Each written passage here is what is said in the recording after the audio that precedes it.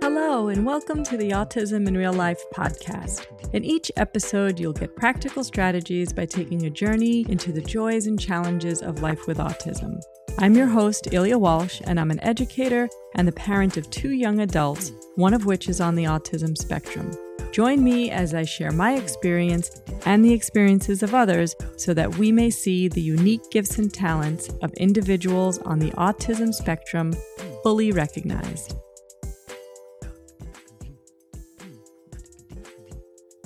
Hello, everyone, and welcome. This is Ilya with the Spectrum Strategy Group, and today I am here with Carol and Matthew Newell, and I'm so happy to have you both here. I know we met a little while ago to talk about some of your work, and I'm really happy to bring that to people today. And just as a kind of a little teaser before I have you introduce yourselves, the name of your recent book is Healing Your Child's Brain. And, when I first looked at that, I was like, oh, well, wait, first I was like, what about me?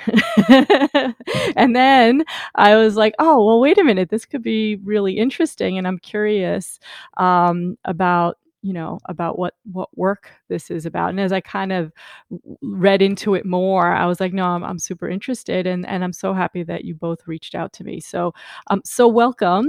And I will let you both introduce yourselves. Okay, Carol, how about you go first? Okay, thank you. So my name is Carol Newell, and I started working with children at a very young age.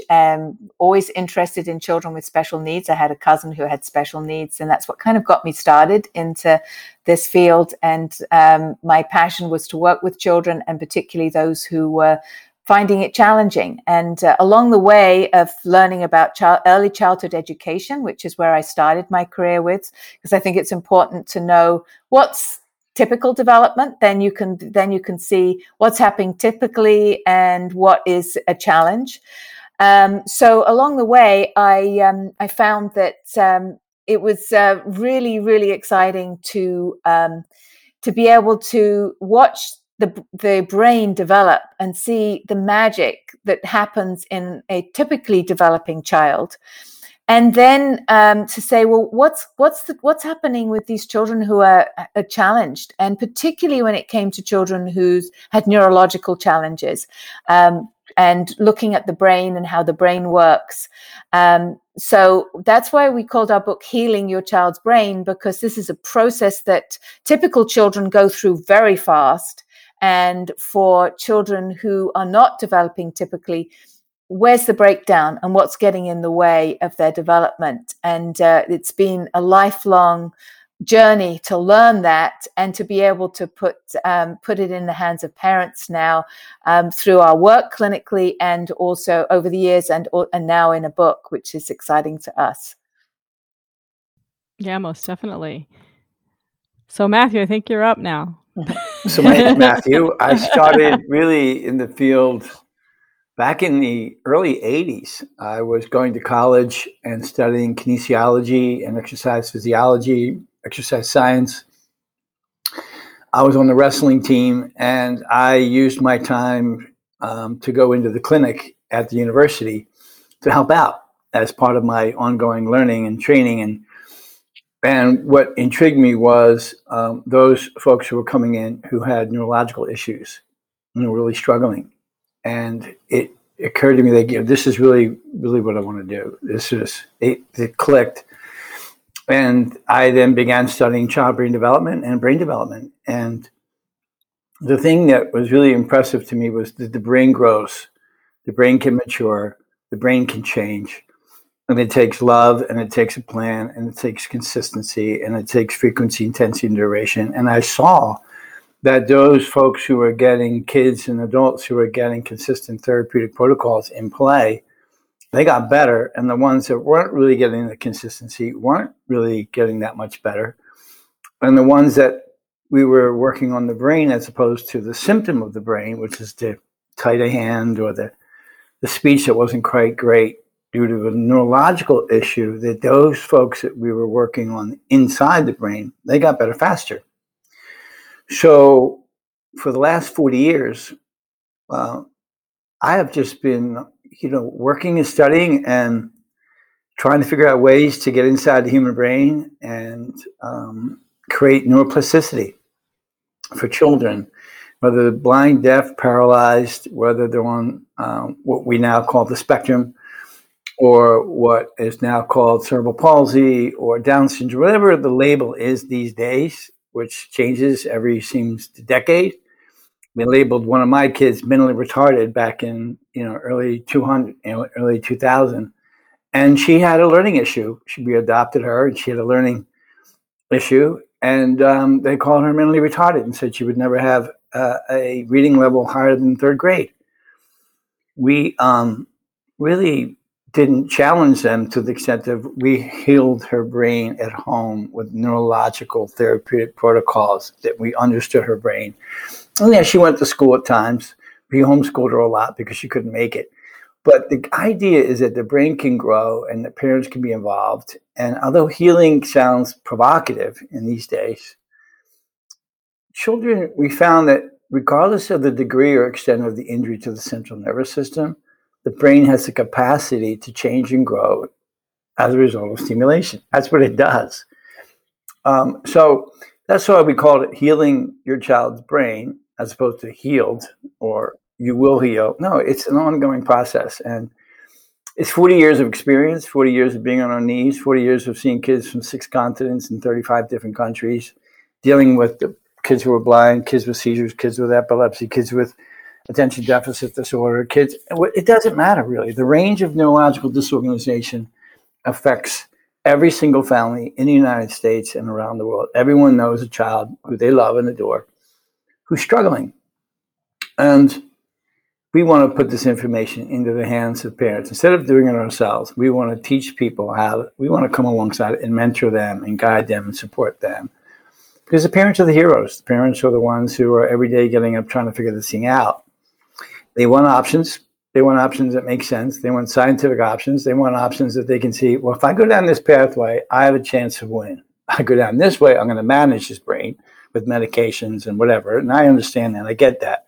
But if we go down that pathway, we have a chance at neuroplasticity. And since the brain grows by stimulation, so that's what we want to do. We teach a lecture. We finally sat down in between hours and nights and weekends to put this on paper. They said we could only have 230 pages. That was just a crunch of what do we don't say about how the brain can grow.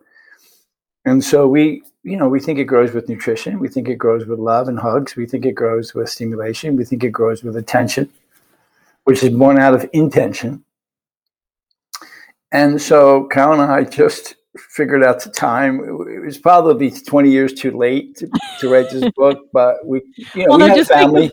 Just think of all you've learned in this time, though, right? In order to put it together and be able to reach, I think, a broader audience and maybe people who aren't able to travel to one of your workshops or something like that. So I a couple things as I hear you talking, and I know we've chatted before, and I've looked through your content.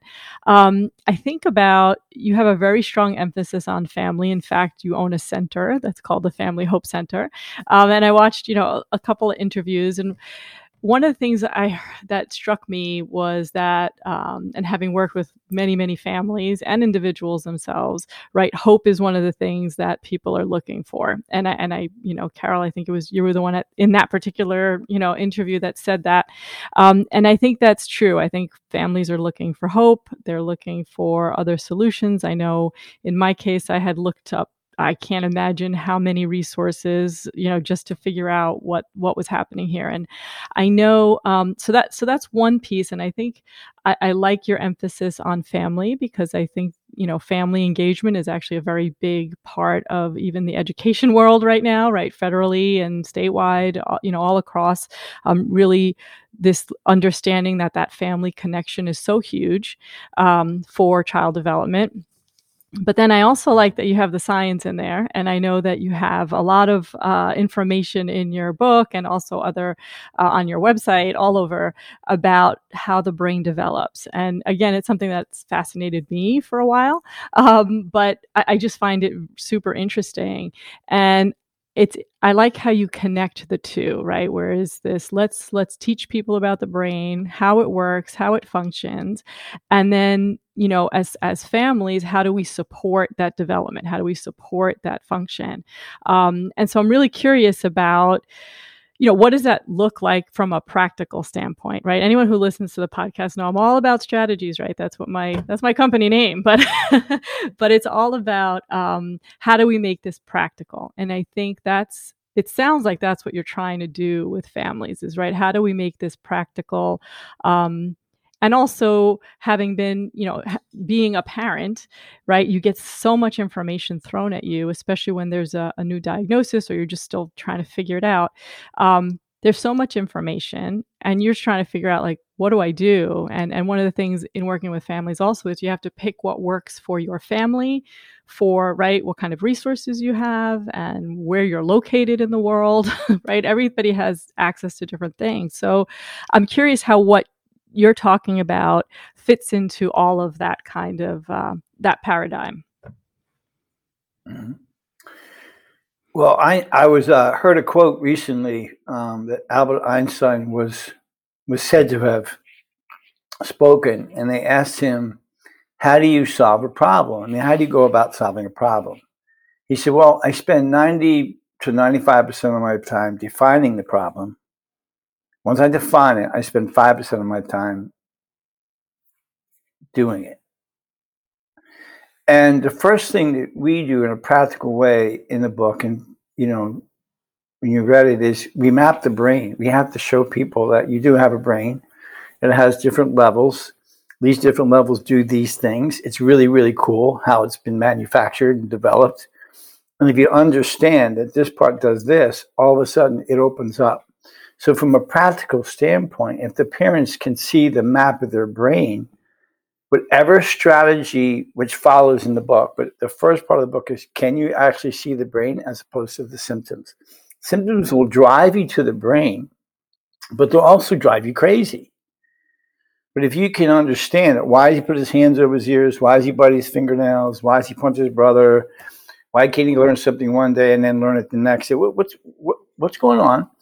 Once you see the practicality of how you can measure, like how much money you have in the bank, allows you to decide whether you're going to buy this house or do this. Once you measure it, then you can sit back and whatever neurological strategy that you decide to do with the time and effort and finances that you have, you can measure progress based on that. So if I have a scale that measures my weight, and I'm pretty sure that it's pretty accurate, I could go on whatever diet with confidence, knowing that if I drop weight, that the diet must be working if I feel healthy. So from a practical standpoint, parents don't understand the brain. They want to, but they think it's this mystery. It's a complicated, oh my gosh, it sounds like neurosurgery. But it's actually pretty magnificent. And once you see it, you go, I got it. I knew that to be true.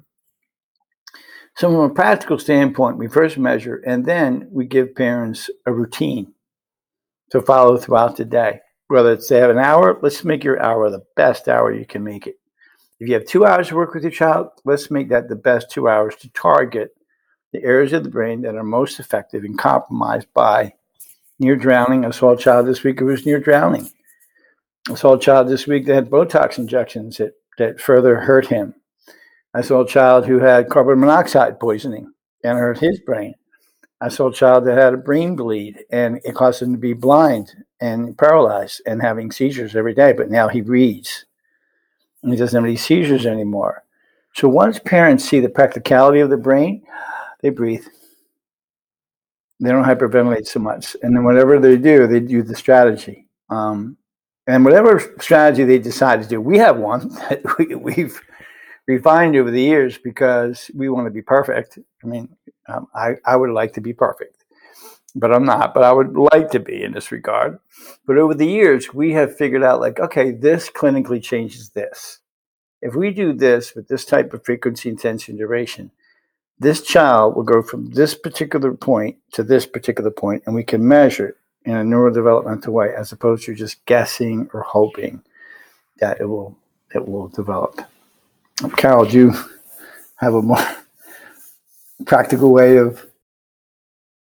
No, I mean, I think you've said the most important things. Measuring first, and that whole point of measuring is so important for the parents to understand. If nothing else, if you understand your child and where those challenges are coming from, that eases your mind and it helps you in the whole process of just to be able to understand where those things are coming from and why your child behaves in certain ways or does certain things. And then including as Matthew said, we have mapped out therapies and treatments, and we include the whole family in the treatment for the child. And depending on the situation with the family, sometimes it's grandparents helping, sometimes it's aunts and uncles, often it's siblings. A lot of siblings are very, can be traumatized and have difficulties in various ways. They could be sad that they see their parents sad. They could be sad that they see their sibling hurt.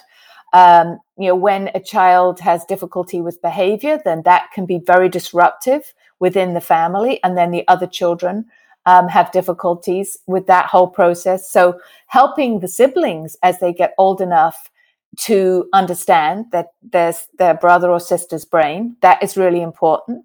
And when they're younger and at all ages, making them part of the whole process, that we don't have to just put all our attention on this one child and you're not part of that process. No, we're a family. So how can we include everybody within the family in the healing process?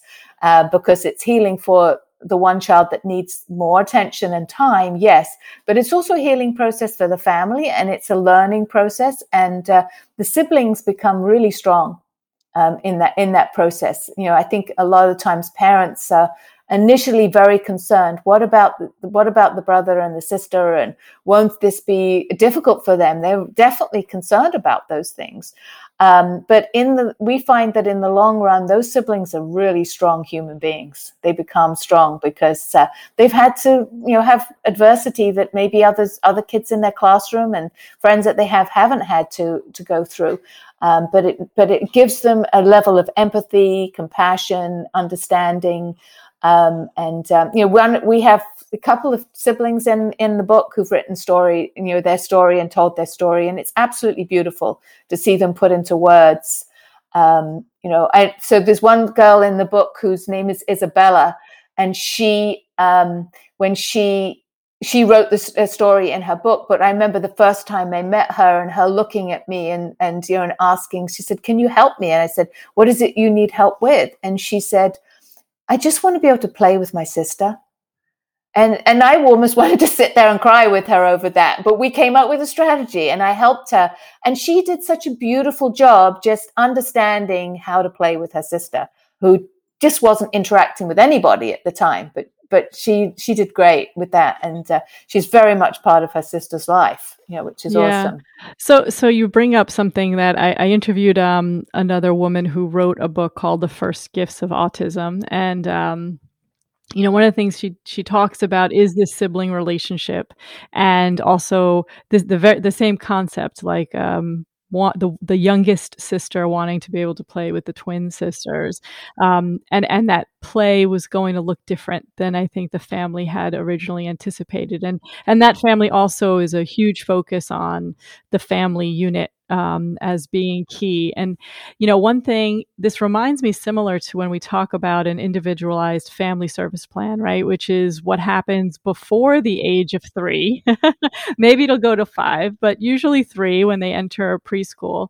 And so, right, there's such a huge emphasis on the family and support of the family. And once the child enters school, we move to that IEP at age 3, right? Which is now, it's almost like the family kind of falls off. And what you're proposing here, and so many individuals are diagnosed way after the age of 3 and have never been in that kind of program.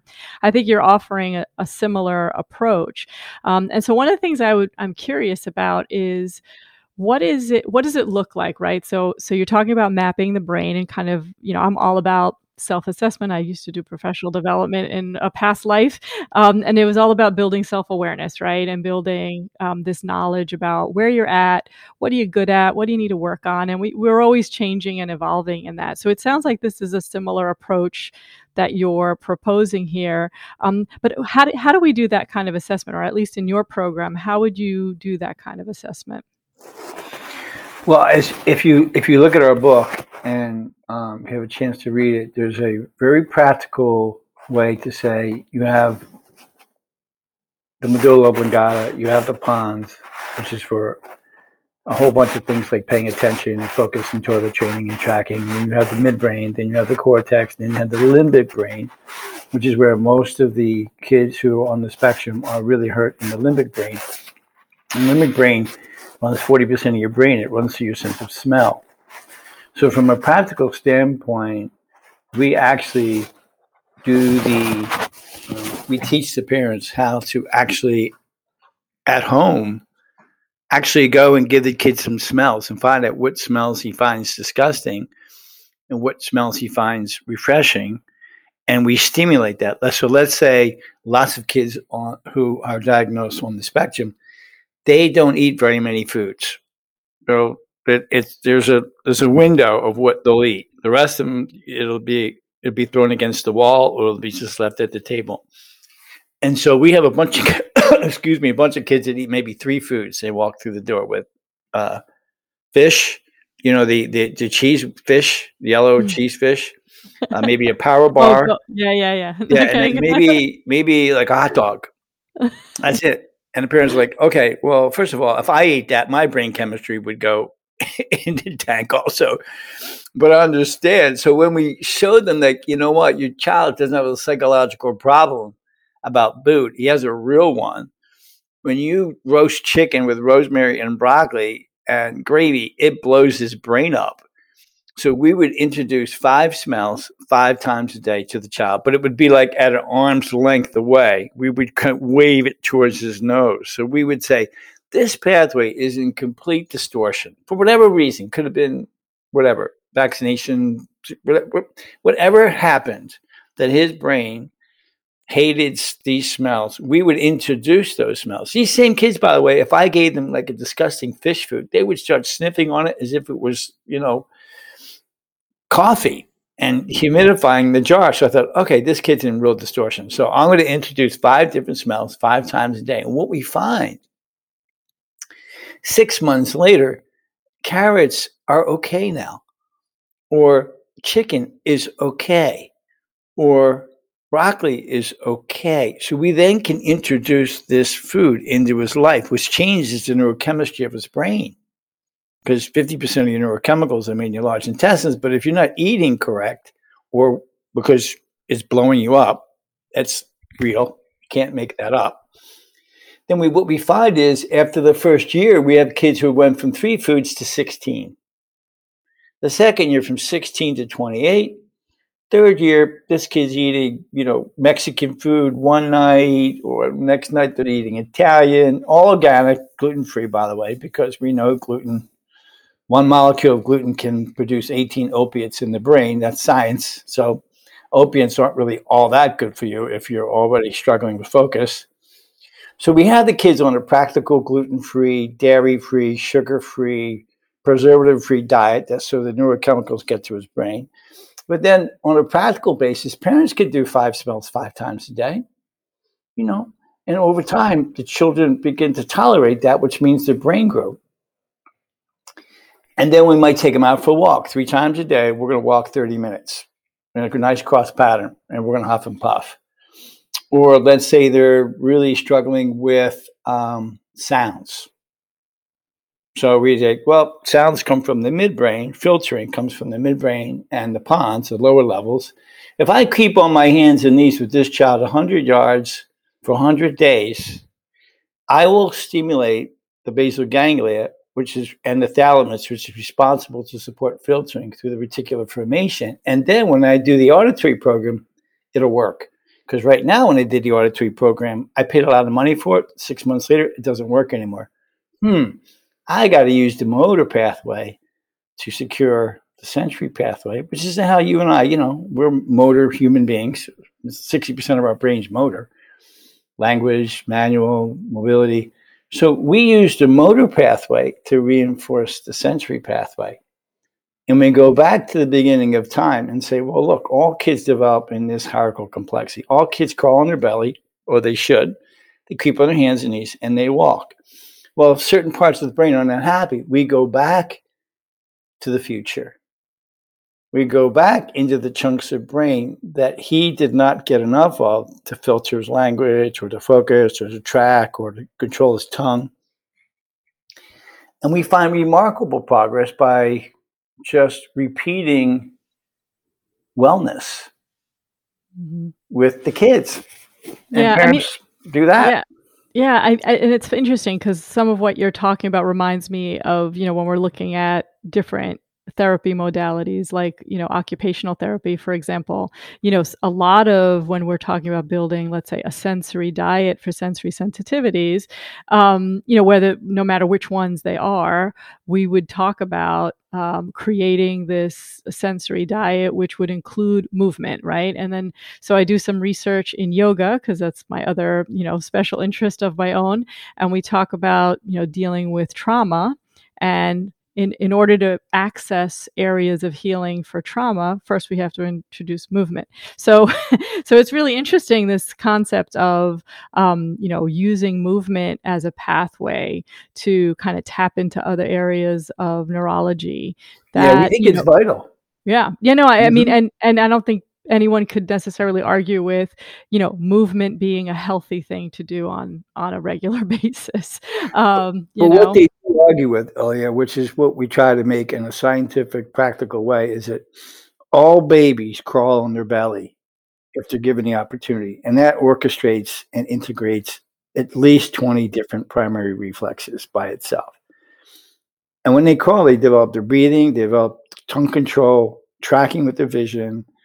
They develop the ability to regulate the behavior, to sleep at night, to toilet train, to focus, to filter sounds, and to be self-motivated, because that's the part of the brain that is the basics for self-motivation. And when babies don't crawl on their belly, they struggle with these activities. So when we see kids in the clinic and we say, listen, I want to see how you crawl on their belly, and they can't do it, interesting, they have a hard time with regulating. They have a hard time with filtering. Their speech is really poor. They still don't potty train at 7 years old.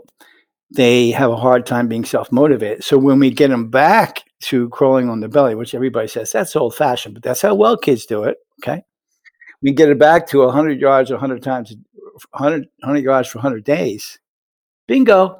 All these abilities emerge because we spend time in the kitchen, or we spend time in the living room, or we spend time. So different rooms of your house have different functions. And if you get it, you go, oh gosh, you know what? I adopted him, and he never, at 2 years old, I don't have the foggiest idea whether he could, or you know what? My child laid on his back all the time because I thought that was okay.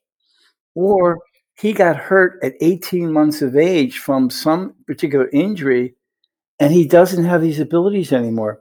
You know what? If I go back to that, I can recapitulate the ontology of human development, and I could cycle back. And what we find is that the parents that cycle back and do the basics of human mobility, crawl, creep, run, gymnastics, vestibular. Yes, of course, horseback riding and yoga and swimming, those things are beautiful. That's like the next tier.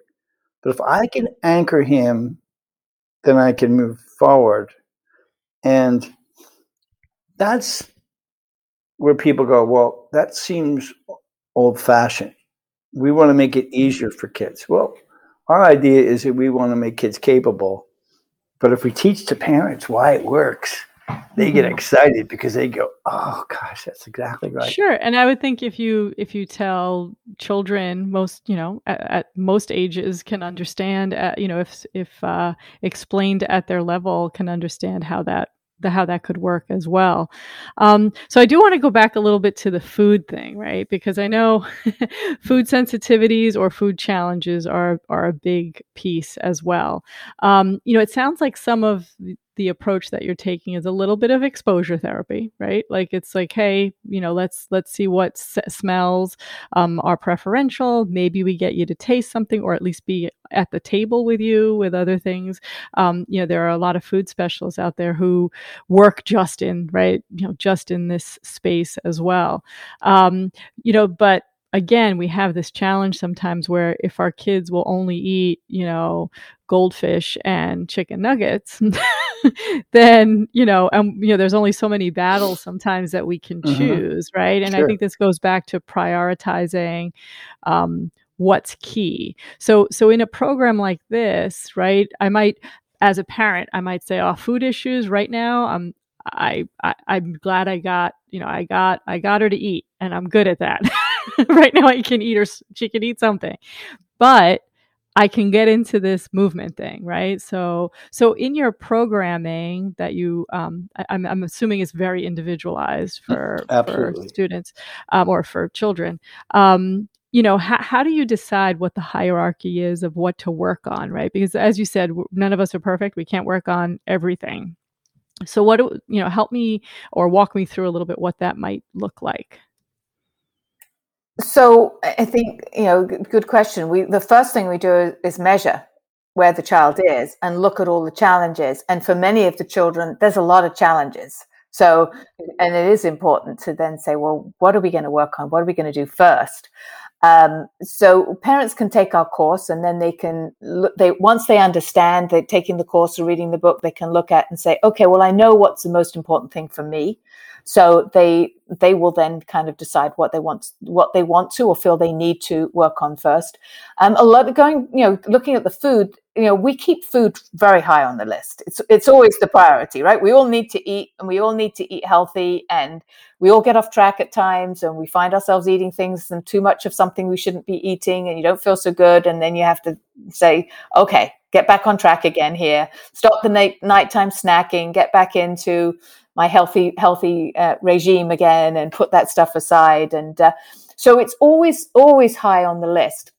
But it's true, sometimes it's really, really difficult, and it might not be the first thing that we might start with a child. Same thing with crawling on your belly. That might be something that a child really, really needs to do.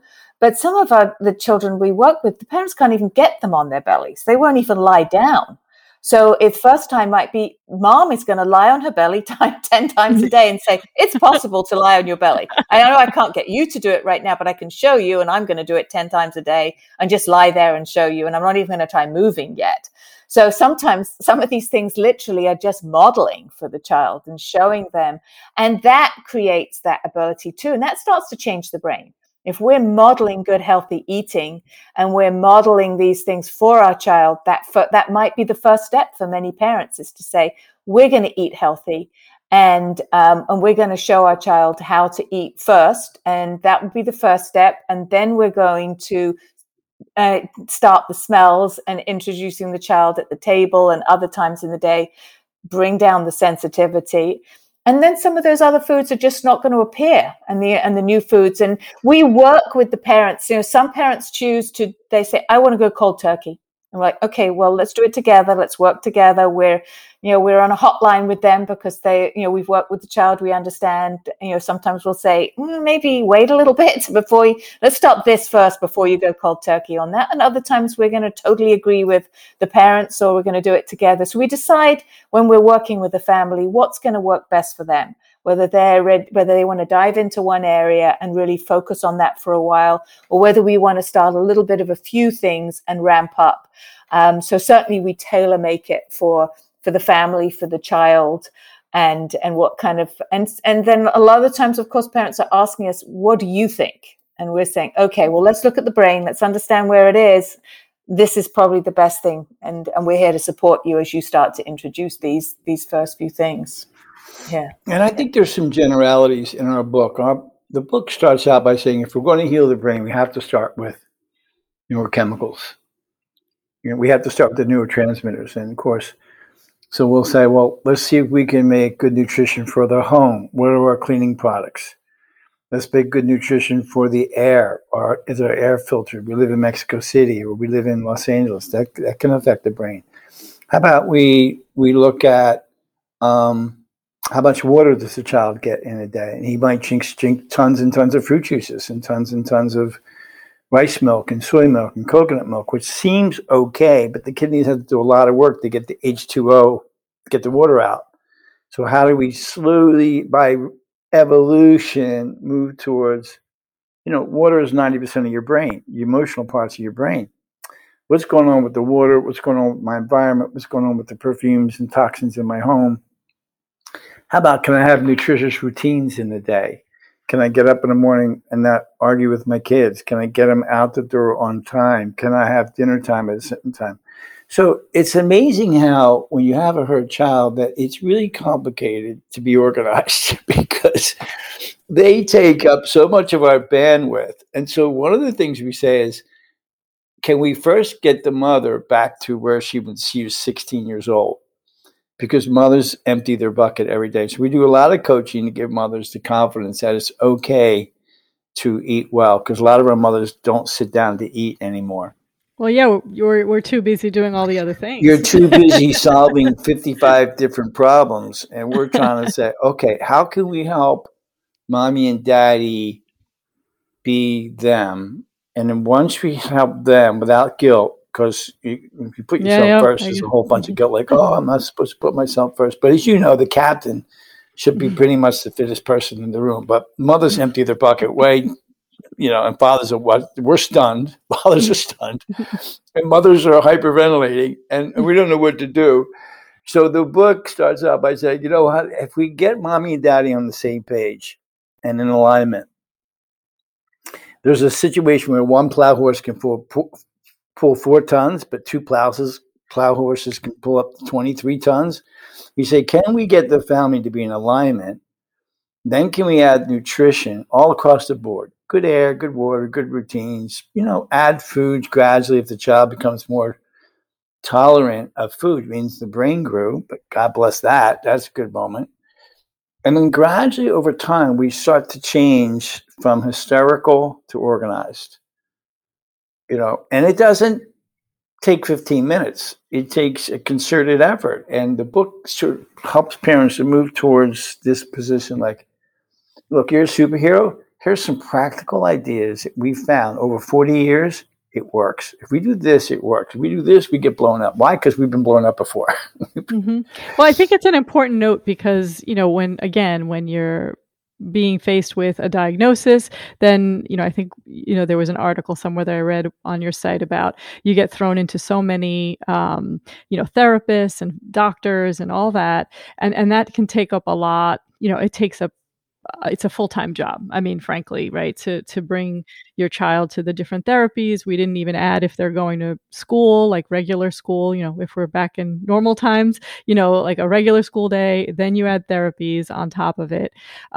It's a full-time job to manage that. And I think, and I know we've talked about this before, that this program feels like it can be a good complement to some of that. But I think from what I'm hearing, a big piece of it is also taking care of the caregiver, right? Which is something, I've touched on it before a few times, but I think it's important to know that it's okay to take care of yourself, even if you're running around doing all these different things and running around, chasing after your kids and figuring out what the next best thing is on top of the regular home responsibilities, right? And paying bills, cleaning the house, and working. So we got all these ands. But I think it makes a lot of sense that, if you are caring for yourself first, right? Or at least some of the time first. It's wise. Yeah. It's wisdom. Yeah. I think it helps everybody involved. And again, if you have, parents and other family members that are living with you, right? If you're all working at that same kind of level of health, a couple things I see is, first it's role modeling and it's filling your own cup, right? Like, so that you're not empty. And then to your point, it also makes the load lighter for any one right parent or one family member, because if it's always one person doing all that, running around, the other, right, there's really very little energy left for much of anything else. So I like that approach of, caring for the caregiver. And I also think this is really relevant for teachers and therapists and other people who work with those who have some special needs. Absolutely. Yeah, definitely. Yeah, both. I mean, parents and all caregivers can burn out. It's true. Definitely. Yeah. It's really important to prioritize that. There's a natural tendency to sacrifice on behalf of people that you love. It's natural, and women have this extra gene that they just can't stop making sure everybody's okay. And what we find is that if we can move her just one step over here to the left, that she and if dads can get involved and help out, because we really want dads to be involved, that we can have a really healthy lifestyle. We can sometimes, as Carol says, a lot of times, look, this is a marathon.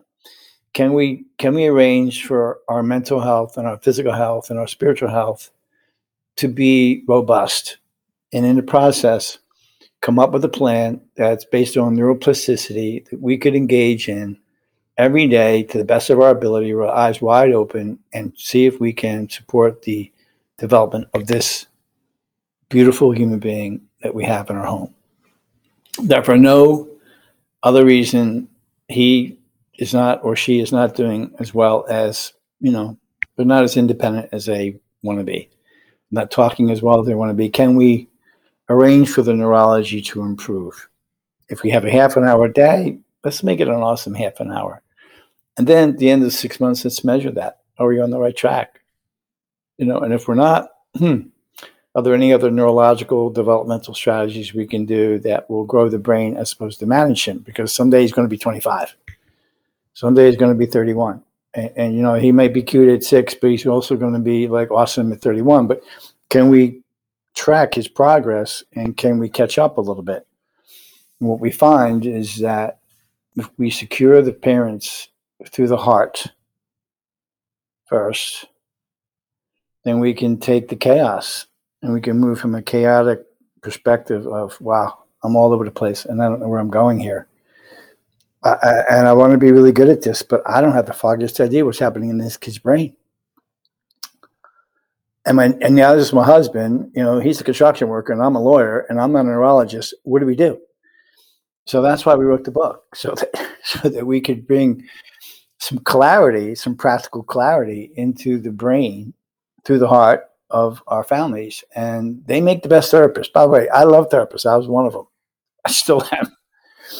But I can't heal your child better than you. There's no possibility. I can help you. But when your child looks at you and you're trying to get him to eat chicken, that he'll go like, at least I trust her. But he won't trust me as much as he trusts you. No, that's a fair point. And so one of the things I want to bring it back to, and again, this is maybe coming off scope of a little bit of what our original design was here. But I think it's an important point to make. I've worked with a lot of students where families are not intact, or they don't have the resources or the time or the support that it sounds. I mean, again, we're talking about, and I think you mentioned this in another interview, is, these are challenges that may present for a lifetime, right? And what we hope to do is, mitigate as much as we can, or build strategies and tools in to help as we grow into adults, that we can better manage any symptoms, or perhaps some of them, resolve, and maybe new ones occur, but we now have better tools to kind of help. But so many kids, especially those with special needs, come from families that do not have means, or are struggling themselves in a variety of different ways. How can, the information that you're offering here also be used in a different way for those kids who maybe don't have, the kind of family support system that, we would love all children to have, but maybe they just, for a lot of reasons in this world, don't have that? Well, I think, going back to a little bit to Matthew's point, one of the things that we have found over the years is that obviously our goal eventually is that the whole family can be healed, and one of the things that we find is that when a child with challenges is in the family, the mother empties her bucket, the father doesn't understand and know what to do, so he goes out and works more. And he's just looking for ways to, okay, I'll just work more and I'll be more busy and I'll try to bring more money in to help this situation, but I don't really know what to do. When the parents both learn that they can do something to change their child's brain and they understand their child's brain, then we find that then fathers have a role. So they actually have a role to play. They become engaged. They do, exactly. And they become more engaged. So that in and of itself can be healing to the family. Now, talking to the children who've already gone through a family where they didn't have any form of healing or coaching to be able to help them through that process, and now you've got a young person in college or what at an older age, this information, can be helpful for them as well, for them to understand when we're working with families with young adults. Yes, they've got their parents hopefully coaching them, or they might have a grandparent coaching them or a coach coaching them. It's helpful to have a coach. We all can do with coaches, no matter what stage of development we're at and what stage we're in our life. To have somebody outside coaching us through any challenges that we've got can be really helpful. But this information to understand the brain is, when young people get to the age where they're able to sit in a classroom, we have them attend the classes with their parents, and now, of course, or with their coach, or even on their own. We've had young people come on their own and say, I want to understand my brain and help me create a program and a plan for myself. So even at that stage where they can learn the information, they can learn to understand themselves and implement simple, basic activities for themselves as well. This is, as Matthew often says, this is not rocket science. Yes, it's scientifically based, but it's, create a smell, go to your cabinet and get out some cinnamon and smell it 5 times a day. We've had neurologists take this class and say they learn more about neurology than they learned in 10 years of practice. We've had occupational therapists and physical therapists take the class and go, I can't believe I got it off track. I can't believe hold on, this is going to make my practice so much easier. So we're in the process of opening up a large educational program in Colombia. We have a lot of our courses online now, and we're just trying to say, look, this is a practical way to look at the brain. And we really want to have our desire is that we all sit down at the table and say, this is how the brain works. Isn't this really cool? And you can measure it as soon as the child's born. And no matter where along the line, he could be 25 years old. If he's struggling and he can't be independent at home and he can't be independent in the job, let's go find out what part of his brain's not so happy. And then let's develop strategy for 2 hours a day to see if we can make this part of the brain really awesome. How about we all work together? Can we do that? Yeah. Okay. Now, if we do this, this, and this, we can get this, this, and this. Okay. And so we are just happy to be working with anybody who cares about anybody, who cares about the person with the brain, so that we can develop practical ways to work with physical therapists, occupational therapists, and speech therapists, and folks who just adore their children or adore their patients, and they say, you know what, could I be smarter at this? If you're like, I'm 63, could I be smarter at this? You bet I could. And I don't plan on dying anytime soon. At least I hope to God not. And I suspect in 10 years, I'll look back and go, oh, I can't believe I didn't know that back then. Because science is awesome in showing, like, hey, the brain grows, and clinicians, we're supposed to be the practical arm of the scientist. We're supposed to be working like in a team here. They do stuff and go, oh yeah, neuroplasticity exists, the brain grows, glial cells tell the brain to do this, and cells migrate over here. You get 300,000 new brain cells a day to the hippocampus. What do we do with those? Blah, blah, blah. Well, I'm going, I got a plan. And if we do this, we can do this. And so we have this practical book that we made that we hope that we can get into the hands of, teenagers in high school who want to know about the brain, to mothers and fathers, to therapists and occupational therapists who care and say, I'm not smart enough. I'm going to be better. Oh, these people over here, they say this, this, and this. They have results. Okay, let me read their book. Let me see if it makes sense. And that's our hope, is that we are in this big community of players who are seeking ways to heal as opposed to manage. Right. Definitely. So I definitely think, so if people wanted to find your book, can they find it on Amazon? I know that's how most people buy books these days. Yep. I hope they still do.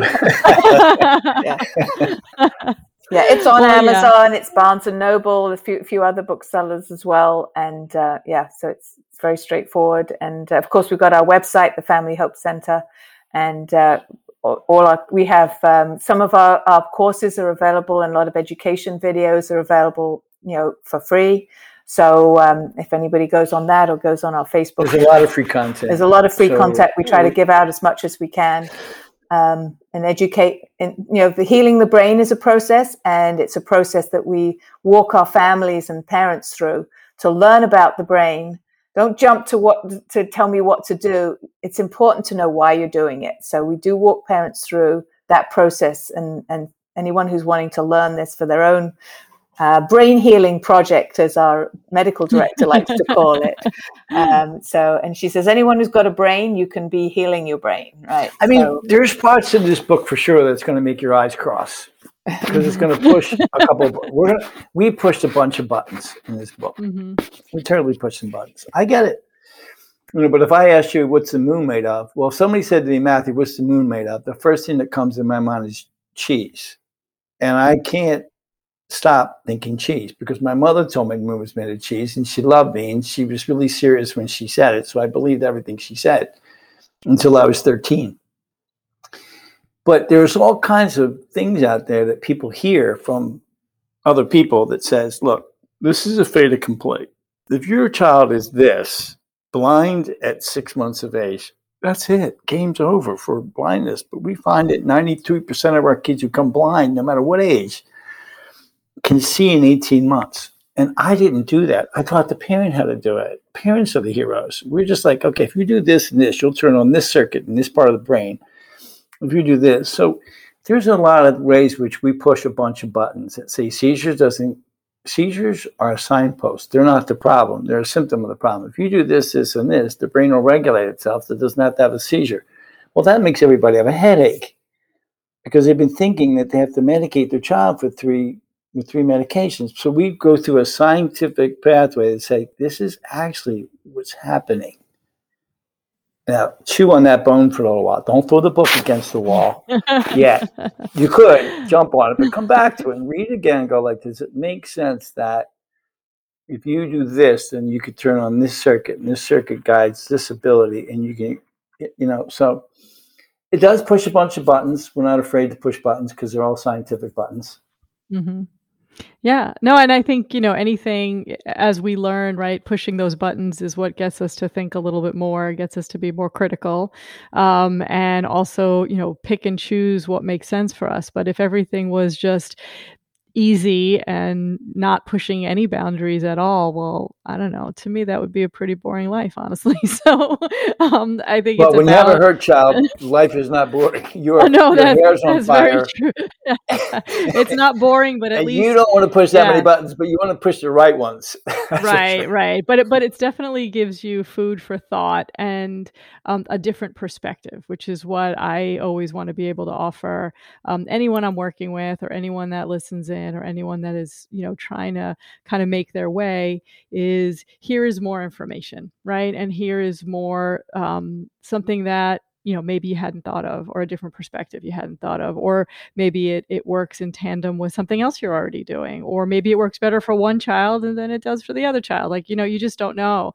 But when you're armed with more information and with more tools and more resources, it just makes everybody right. That's much this more is a tool. This powerful. Is a resource that's 240 pages that you say to yourself, do I have enough agency right now to plow through 30 pages a night for the next 7 nights and see if there's anything in this book that I could use in a practical way to support my family and my kids. And I appreciate that you see that. I appreciate that you create a pathway for more people to learn more information in a crazy situation, right? And as parents, we all want to stand on our toes and present the best possible, life for our kids, right? We always want our kids to stand on our shoulders. So appreciate that you create a podcast where people can talk about things and talk to parents who are looking for better options, looking for more sane options that won't blow up their family, but can heal their family. Mm-hmm. Well, thank you for offering another perspective and for offering more tools, which I love. And thank you for being here and for sharing. And thank you for those kind words. I think it means a lot that I can, if I can help, one family, one person, then that's what it's about. So, and I know the work that you do is similar, but it sounds like you're helping a lot of people. So, but I will definitely put all of your information, your contact, where to find all your stuff, so that people can look for you and reach out if they need help. Great. Thank you. Thank you for inviting us. Yeah. Thank you very much. All right. Well, you have a good one. Take care. You too. Thank you. You Thank too. you. Bye.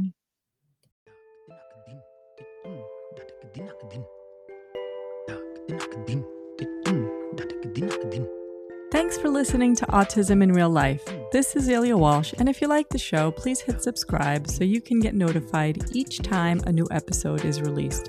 I also offer training, consultations, and parent coaching, and would love to help you in any way that I can.